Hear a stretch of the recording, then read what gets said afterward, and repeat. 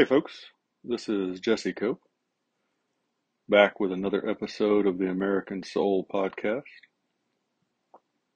Hope y'all are doing well, wherever y'all are and whatever part of the day you're in.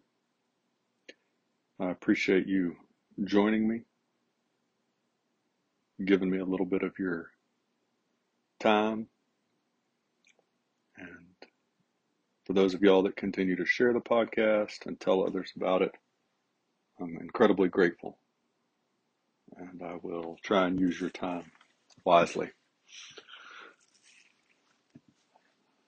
Not a whole lot on the homestead. Trying to keep the fruit trees alive. I'm afraid that we have lost a couple more. The heat is just oppressive, and the deer have gotten after the leaves on a couple of them, and we don't have any rain.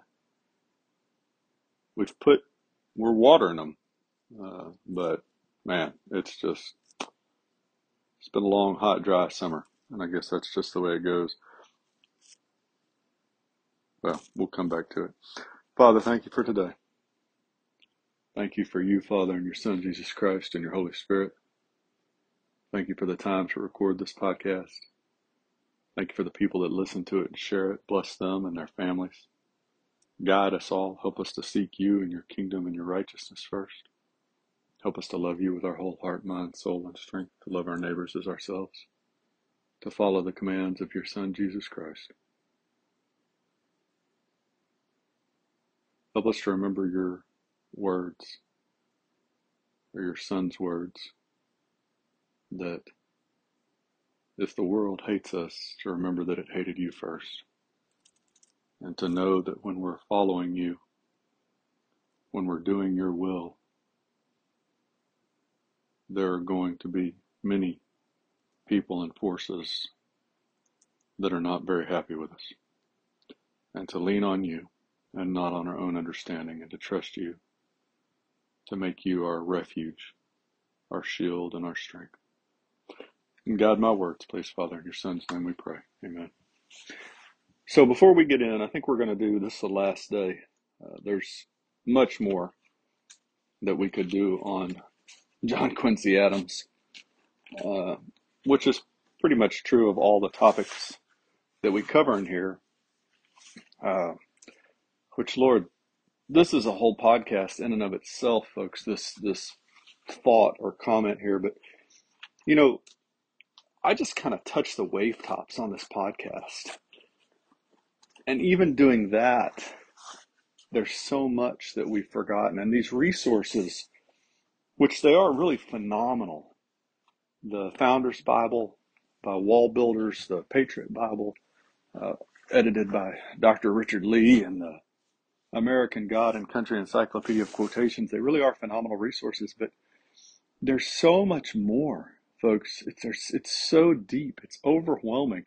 And the thing that's really overwhelming is that we have let ourselves forget truth and history and our heritage. We've let ourselves be taken down the yellow brick road, down this merry path by the left. And for generations, this didn't just happen overnight. They've been working on this for decades and decades, folks. And it's overwhelming. It's so overwhelming that I don't even have the words to describe how lost we have allowed ourselves to become.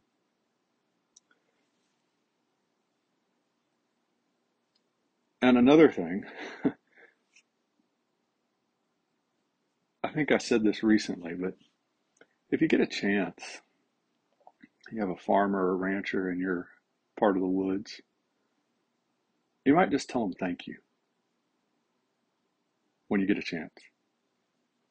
Because for those of us like myself, where growing a garden is not dependent, or my income and my family's income and our lifestyle is not dependent upon agriculture, and whether we have food on the table is not dependent, or electricity or running water, etc., is not dependent upon agriculture, we don't have a real good understanding of how hard that job is, how dependent it is on God and nature. And I think that's one of the reasons that we've really been able to get away from God, or that's something that, our founders talked about agriculture a lot. And there's some great quotes on agriculture, and a lot of them go back to talking about how connected farmers and ranchers are to the land, and how much they appreciate and realize that relationship with God because of the blessings, and they're really aware of that relationship with God and nature because their whole livelihood depends on it. If all the companies started making or stopped making smartphones tomorrow, we would continue to carry on as a society. If all of the Amazon and Hulu and Prime and Netflix, if all of our entertainment went away, all the actors were suddenly gone, we would still continue on just fine. Better, in fact. If college and professional sports went away, and even in some cases the extremeness of high school and junior high sports, if that all went away tomorrow, not only would we be just fine, we would be better off. But if our farmers and ranchers go away, not only are we going to be worse off, we're going to struggle to survive. And the idea that, oh, well, we'll just get somebody else to grow it somewhere else. We don't really need farmers and ranchers anymore. We'll just get some big company to do it. You have to be pretty small-minded to think that that's a long-term solution, to think that that's even wise, because if those companies control our food, right, they control us. And there's other places you could say that. But anyway, just a thought based on my own struggles with keeping fruit trees alive this year, which I know is minuscule compared to some of y'all out there that farm and ranch for a living. All right, so John Quincy Adams. Let's run through a couple more quotes. February 27th, 1844, at the age of 77. He was a congressman at this point and also chairman of the American Bible Association. I deem myself fortunate in having the opportunity, at a stage of a long life drawing rapidly to its close, to bear at this place, the capital of our national union, in the Hall of Representatives of the North American people, in the chair of the presiding officer of the assembly representing the whole people, the personification of the great and mighty nation, to bear my solemn testimonial of reverence and gratitude to that book of books, the Holy Bible. The Bible carries with it the history of creation, the fall and redemption of man, and discloses to him, in the infant born at Bethlehem, the legislator and savior of the world. Really, some just phenomenal points there, comments, but the last one sticks out a great deal about the legislator.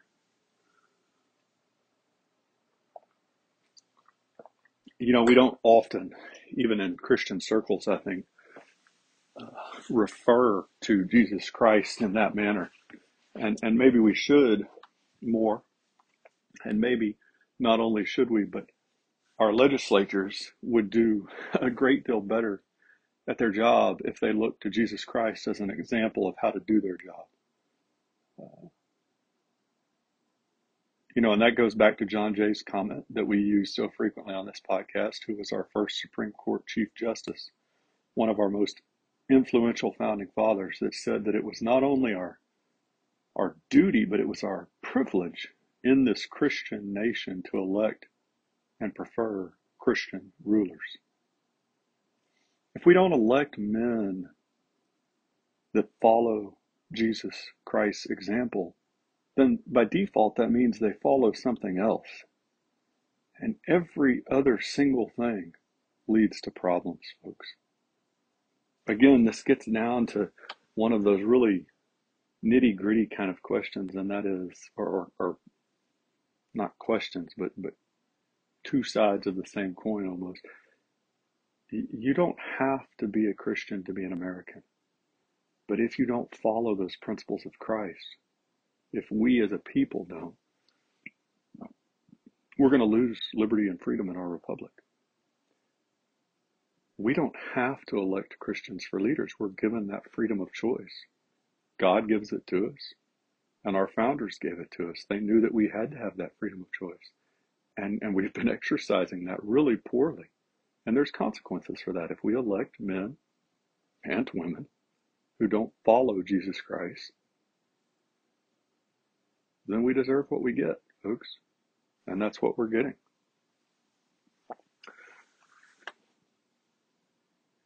December 3rd, 1844, after nearly 8 years of anti-slavery effort, John Quincy Adams' motion finally succeeded to rescind the gag rule, which had forbidden the discussion of slavery in the Congress. His recognition came after a long, lonely, and unpopular struggle against powerful slavery interests.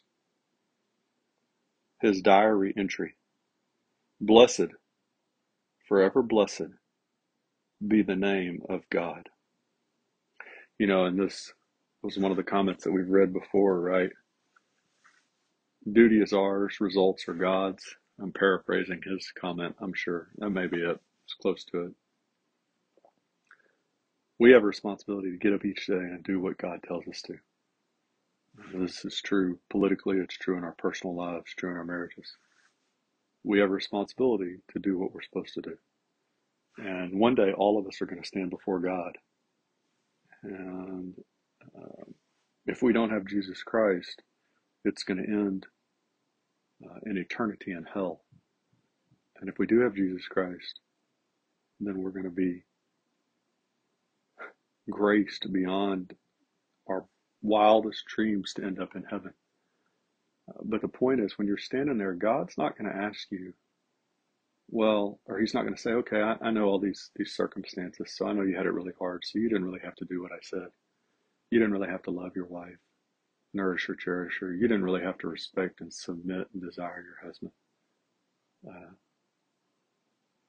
No, it was okay that you bent the rules a little bit and stole, had hypocritical standards, judged people based on race. It's okay that you condoned sexual deviancy, no-fault divorce, all these different things. He's not going to say that, folks. He's going to say, why didn't you do what I told you to do? That's it. That's the bottom line. And John Quincy Adams stood up against slavery. And this is a whole series of podcasts, folks. I don't know how many more quotes we're going to get to read, but we wouldn't get through all of John Quincy Adams quotes anyway. We'll come back to him again sometime down the road. But the slavery that he stood against, so often you hear people that don't really know the Bible and just want to use it as a kind of like a whipping boy kind of tool. Talk about slavery in the Old Testament, but it wasn't anything like slavery in the United States in the early part of the country, not to mention the fact that slavery in other parts of the world dwarfs anything we ever had here in North America. And yet you never hear about it because the left only wants to use it as an excuse to push forward agenda and narrative. As I said, that's a whole nother series of podcasts. That's just a huge topic. I'm going to read one more real quick, just at least the first little bit of it. July 11th, 1846, on his 80th birthday. I enter upon my 80th year with thanksgiving to God for all the blessings and mercies which His providence has bestowed upon me throughout a life extended now to the longest term allotted to the life of man. with supplication for the continuance of those blessings and mercies to me and mine, as long as it shall suit the dispensations of his wise providence, and for resignation to his will when my appointed time shall come. Man, what a wonderful example President Adams set for us and our politicians today. And how sad it is. How many of our kids in school today know about John Quincy Adams? Know any of these quotes? You go ahead and answer that question yourself, but the percentage is going to be really low. We know movie stars and actors and actresses and singers and rappers and sports professional athletes and college athletes, and we know what they said, and we know what their stats were, and we don't know a man like John Quincy Adams. God bless y'all. God bless your families. God bless your marriages. God bless America. We'll talk to y'all again real soon, folks. Looking forward to it.